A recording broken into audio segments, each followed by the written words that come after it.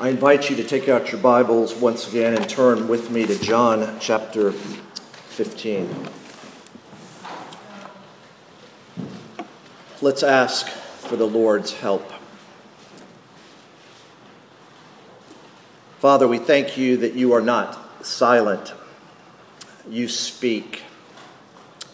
And so, Father, be pleased to speak through your word this morning. By your Spirit, may we have understanding. And by your Spirit, may we be transformed more and more into the image of Christ. Father, enable us to listen and listen well. We pray in Jesus' name. Amen.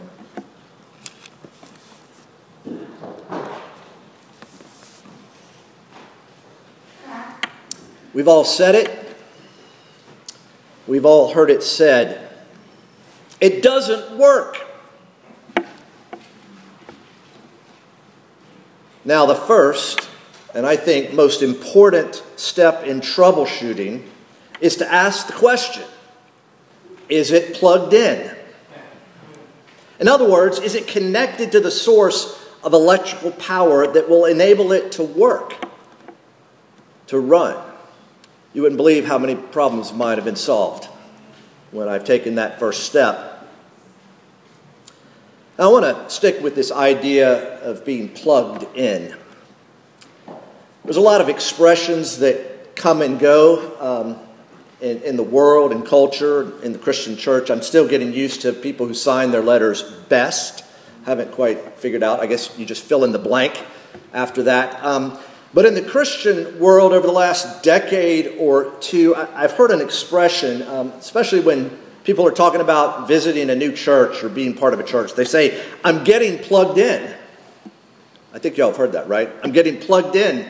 It usually means I'm getting involved in the programs. Sometimes people get so plugged in that they end up getting burned out.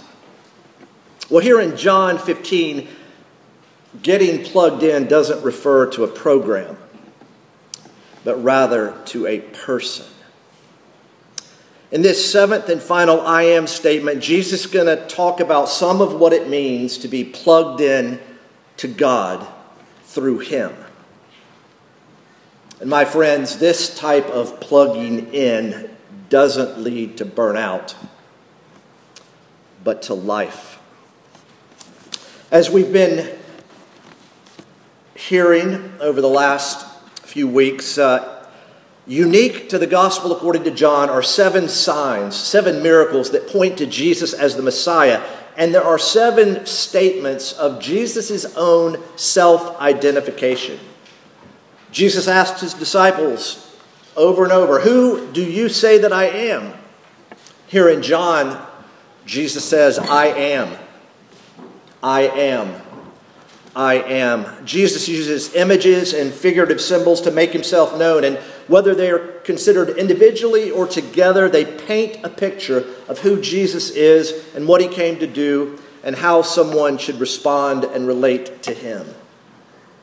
John, the writer of the 4th gospel, who refers to himself as the one who Jesus loved, focuses on a theme of life.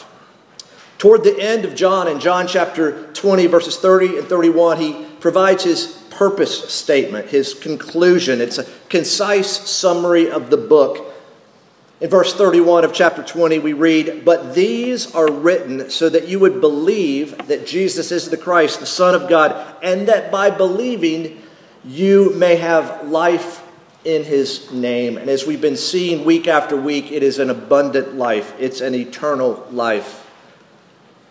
So far, we've seen several calls for faith, faith that leads to life. And this summary statement really does provide a good overall context for all 7 I am statements. Earlier in John, Jesus encounters a group of religious leaders, and Jesus makes this interesting statement.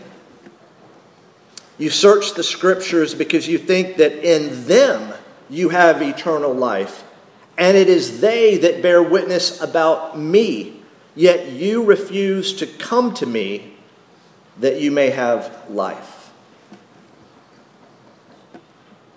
Now, this seventh statement is not so much coming to him, but as this concluding statement, it's rather one of being with him. So far, these I am statements have included either directly or indirectly a call to come to him and to believe in him. Now, however, with his declaration that he is the vine and his disciples are the branches, Jesus is speaking about and to those who have already come to him. He calls them to abide or to remain in him. And these 11 verses that we're going to consider today in just a moment are an extended metaphor, an allegory, an image.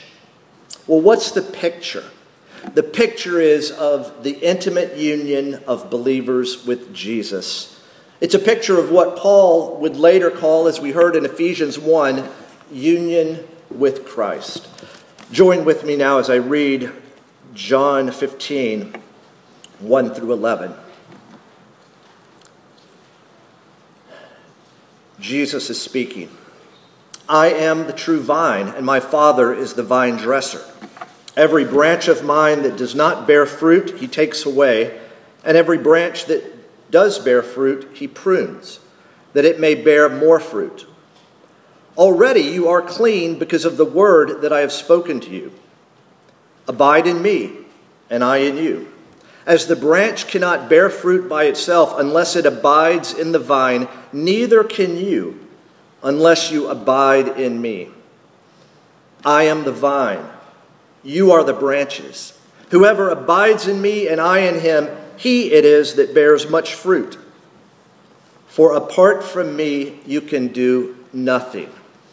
If anyone does not abide in me, he is thrown away like a branch and withers, and the branches are gathered, thrown into the fire, and burned. If you abide in me and my words abide in you, ask whatever you wish, and it will be done for you. By this my Father is glorified, that you bear much fruit, and so prove to be my disciples. As the Father has loved me, so have I loved you. Abide in my love. If you keep my commandments, you will abide in my love, just as I have kept my Father's commandments and abide in his love.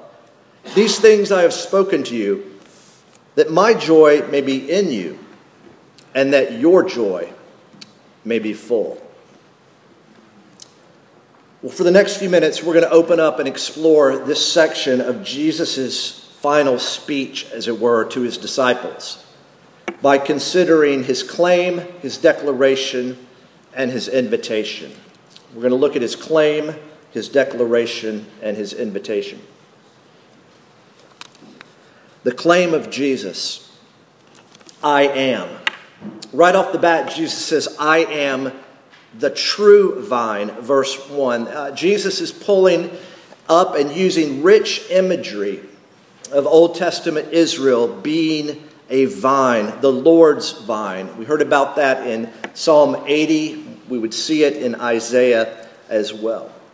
Jesus is taking an image of Israel and he's applying it to himself, and he's signaling a contrast between himself and the religious leaders that are already rejecting him and that will ultimately reject him. Jesus is speaking about a movement and calling himself, I am the true vine, movement from a particular nation to a particular man. Israel had been that vine planted in the promised land, but Israel is now being replaced by Jesus, the true vine. And thus the people of God will no longer be associated with a territory, but rather with the entire world. Jesus here in that expression is claiming to be true Israel. He is claiming to be all that Israel failed to be, a faithful son and a fruitful vine. Jesus refers not only to himself as being the true vine, but his Father as the vine dresser, both as it were in Jesus' life, but also in particular in the lives of those who follow Jesus, his disciples. And then moving to verse 5, we hear Jesus say, I am the vine. It's a way of saying that I am the way people are connected to God. Jesus is saying that he's the source and he's the supply of everything we need. Jesus is the one in whom and through whom all blessings from God flow to us. We heard last week, and we thought about Jesus being the way and the truth and the life. The fact that no one comes to the Father except through him. You see, as the vine, Jesus is the way that the life of God comes. Jesus is the access point to God. Now, as important as Jesus' claim is, I am the true vine, I am the vine, interestingly, the focus here in our passage is really on Jesus' declaration. You are. Jesus says, I am, but he also says, you are. And the focus in our passage is on the life of the branches that are connected to the vine. So notice again in verse 5, I am the vine, you are the branches. I think it's important to note that he doesn't say you are the branch, but you are the branches. Just helping us remember the corporate nature of Christianity, the community nature. It's not a vine with one branch. It's one vine with many branches.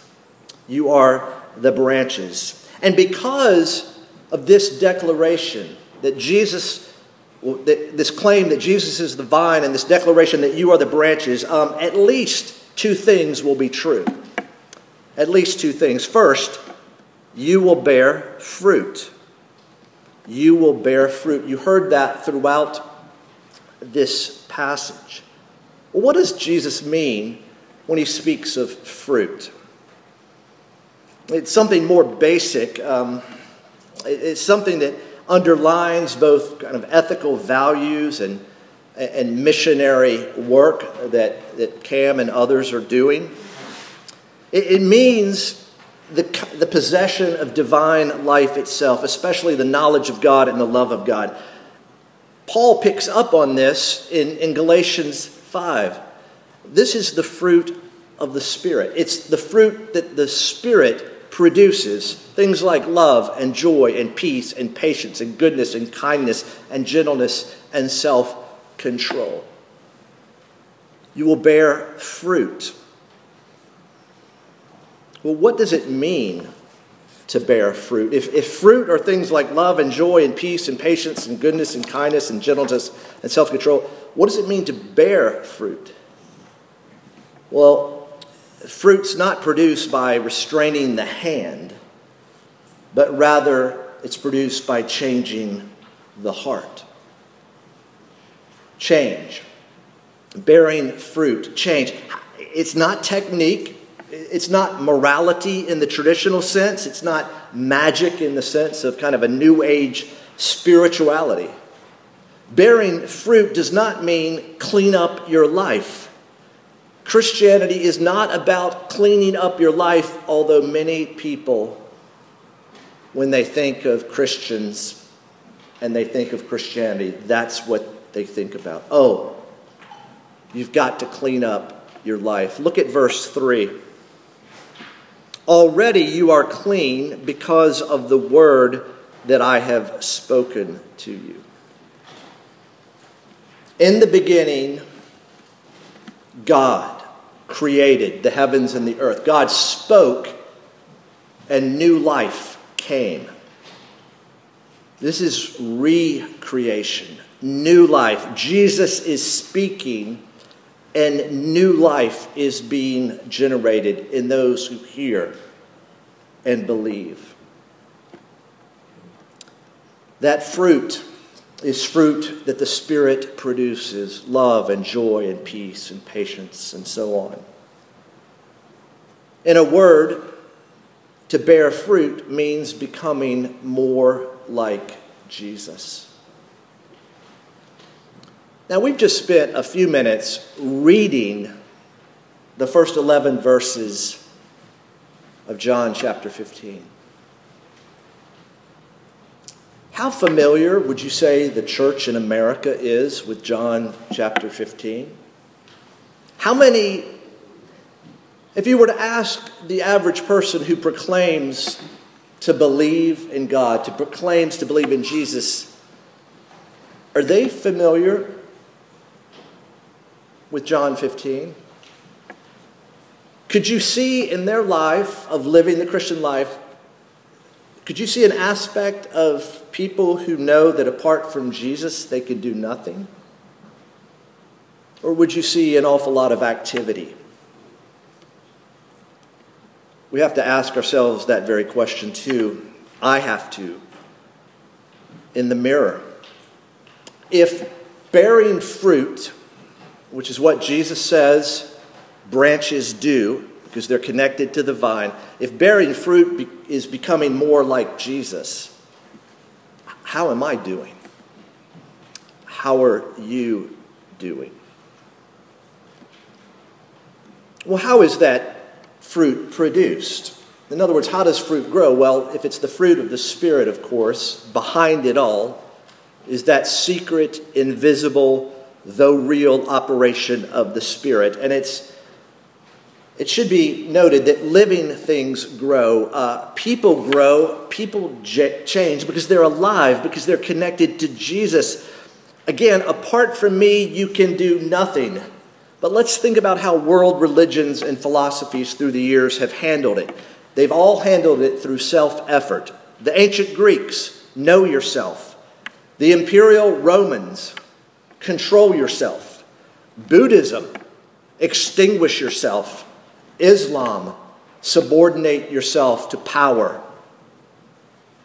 American positive thinking, improve yourself.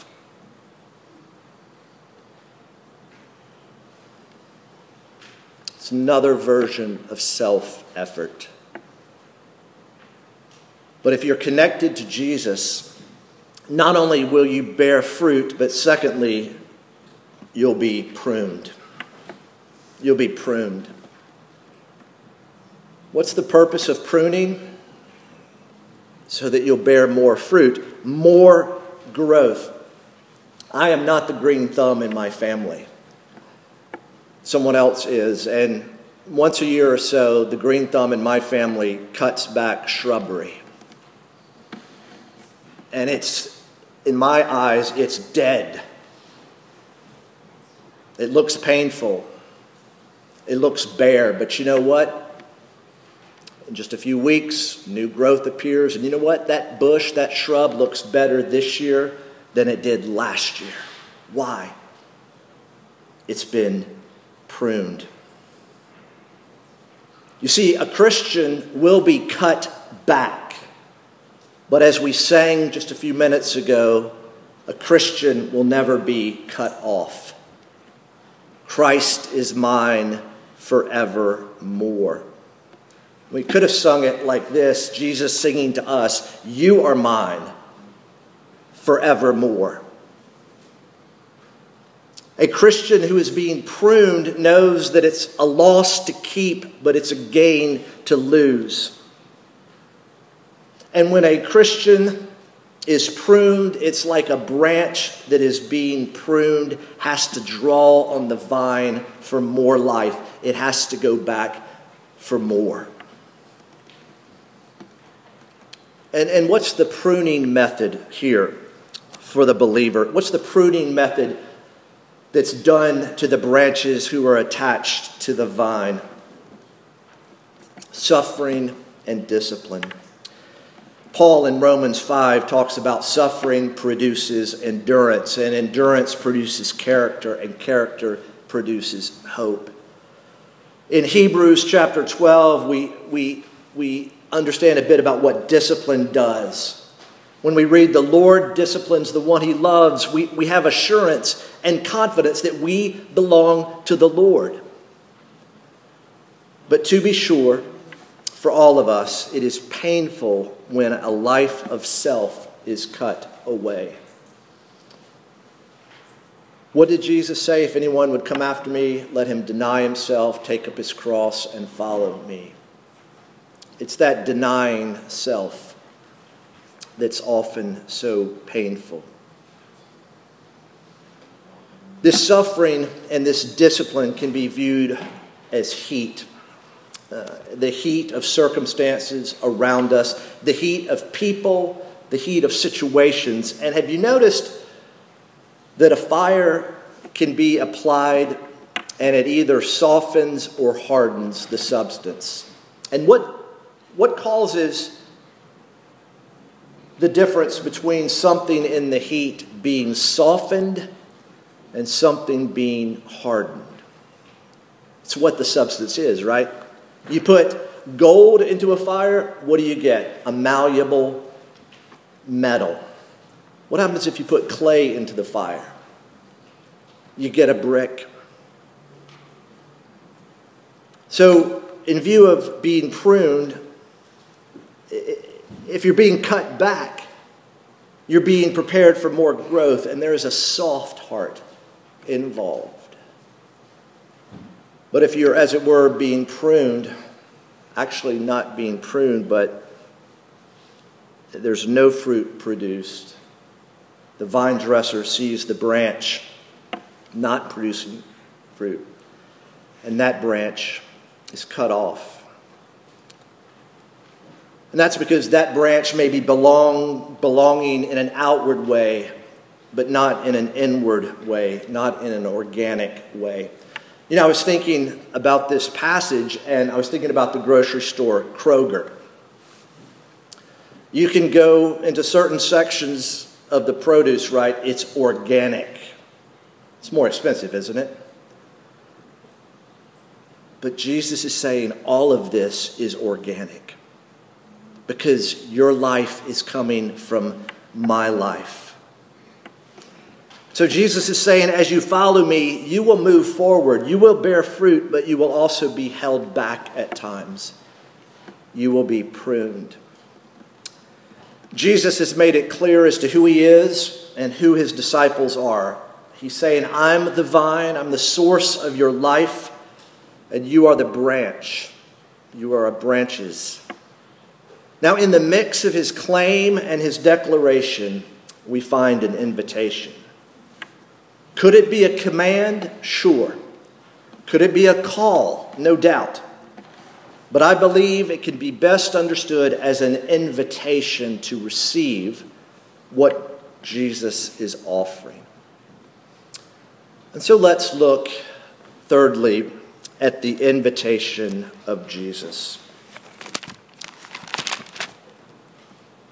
I think the invitation of Jesus we thought about quite a bit when we looked at the book Gentle and Lowly. It's found in Matthew 11, verses 28 through 30. Jesus says, "Come to me, all who labor and are heavy laden, and I will give you rest. Take my yoke upon you and learn from me, for I am gentle and lowly in heart, and you will find rest for your souls. For my yoke is easy and my burden is light." Jesus is saying, come to me, and you know what? You'll be given rest and you'll find rest. But here, in our passage, Jesus is saying, now that you've come to me, really do rest in me, remain in me, or to use the word of the text, abide in me. Look at verse 4. Abide in me. In our text, we hear abide in me 4 times. There's an invitation. There's a description. Those who abide in me. But Jesus doesn't just say, abide in me. Go down to verse 9. As the Father has loved me, so have I loved you. Abide in my love. Jesus could have said, abide in my teaching. Abide in my manner of life.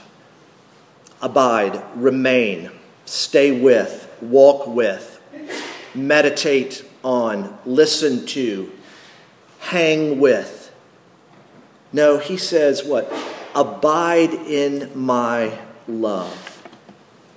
What does Jesus view as the central thing in his relationship to those who follow him? Should it surprise us? It's his love. How could I be surprised by this again and again and again? Abide in my love.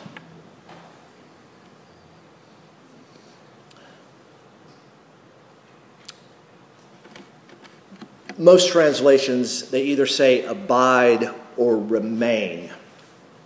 This idea of remaining comes, we think about it doesn't end. It lasts forever. It remains. Ecclesiastes, God has put eternity in the heart of man. There's something that we all want to last forever.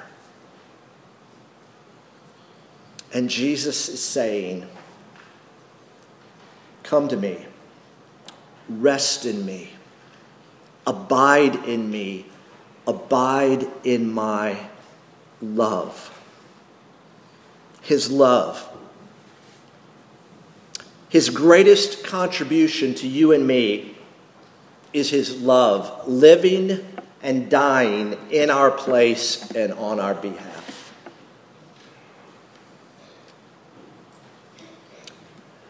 Jesus makes this claim. I am the vine. I am the true vine. And he makes a declaration. You are the branches. And he issues an invitation. Abide in me. Abide in my love. Remain in me. Remain in my love. Well, why did Jesus say these things to his disciples? Why did, in this speech, on that night with his disciples around a meal, why did he say these particular things? Well, we don't have to wonder. We don't have to guess. It's right there. He told us. Verse 11, these things I have spoken to you, that my joy may be in you and your joy may be full. My friends, think about the joy of Jesus, keeping his Father's commandments and abiding in his Father's love. Think of the joy of the Trinitarian life of God. They delight in one another. Here we are at Trinity Sunday.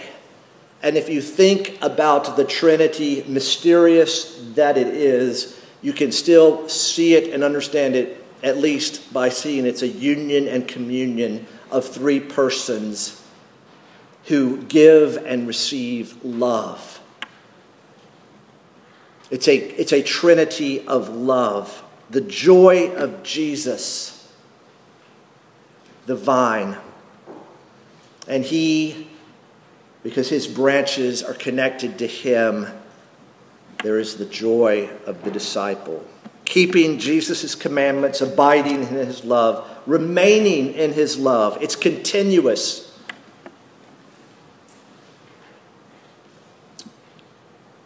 Abide. Just the very statement of the type of verb it is, it's continuous. It's sort of, once it starts, it never ends.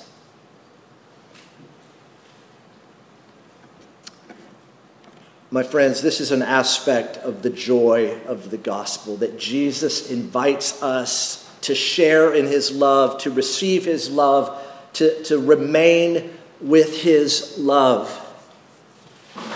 And that gospel joy pushes out both fear and pride. When we think we don't obey enough, there's fear. And when we think we obey well, there is pride. But not when a branch is so conscious of being connected to the vine that they realize apart from Jesus, they can do nothing. The joy that is in Jesus is that joy that he wants us to have, and it's a fullness of joy. For those of you familiar with the Heidelberg Catechism, it can be seen as the guilt of our sin, the grace of Jesus Christ, and the gratitude that we have because we've been saved by grace through faith. Obedience in that sense looks like gratitude. For people who know what God has done for them, they say thank you in many ways by doing what he asks. And yet his burden is light. His yoke is easy because we are abiding. We are connected to the vine. So how do you get plugged into God? You get plugged into God through faith in Jesus Christ. And what is faith? It's a gift. You receive it, but you can also ask for it. What do you want?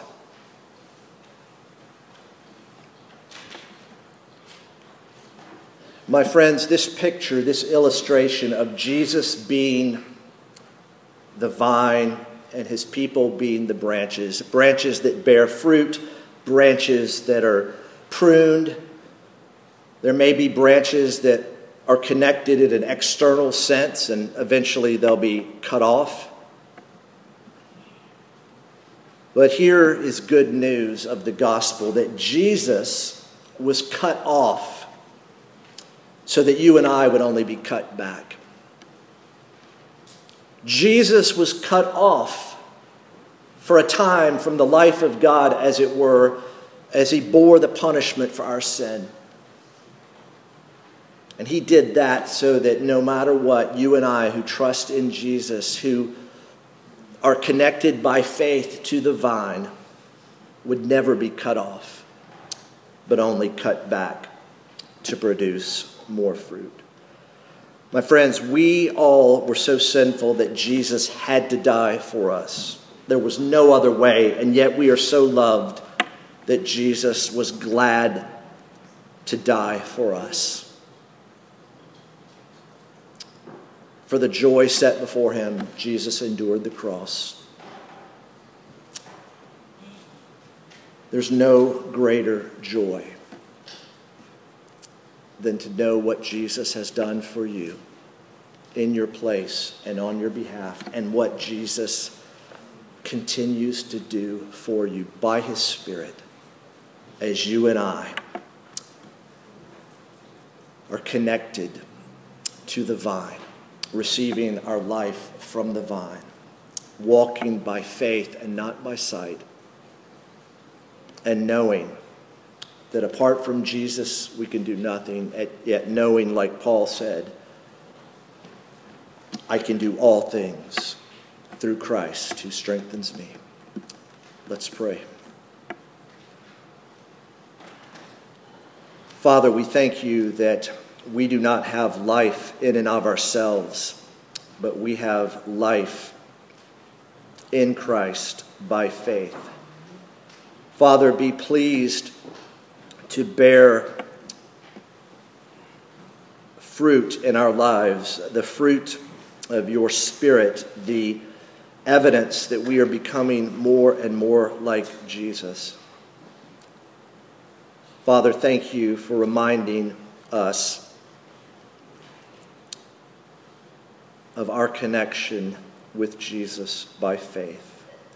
Would you be pleased to strengthen our faith today? Help us to know the joy that's in Jesus, and help us to know the fullness of his joy. We pray in his name. Amen. Hymn of response is a hymn that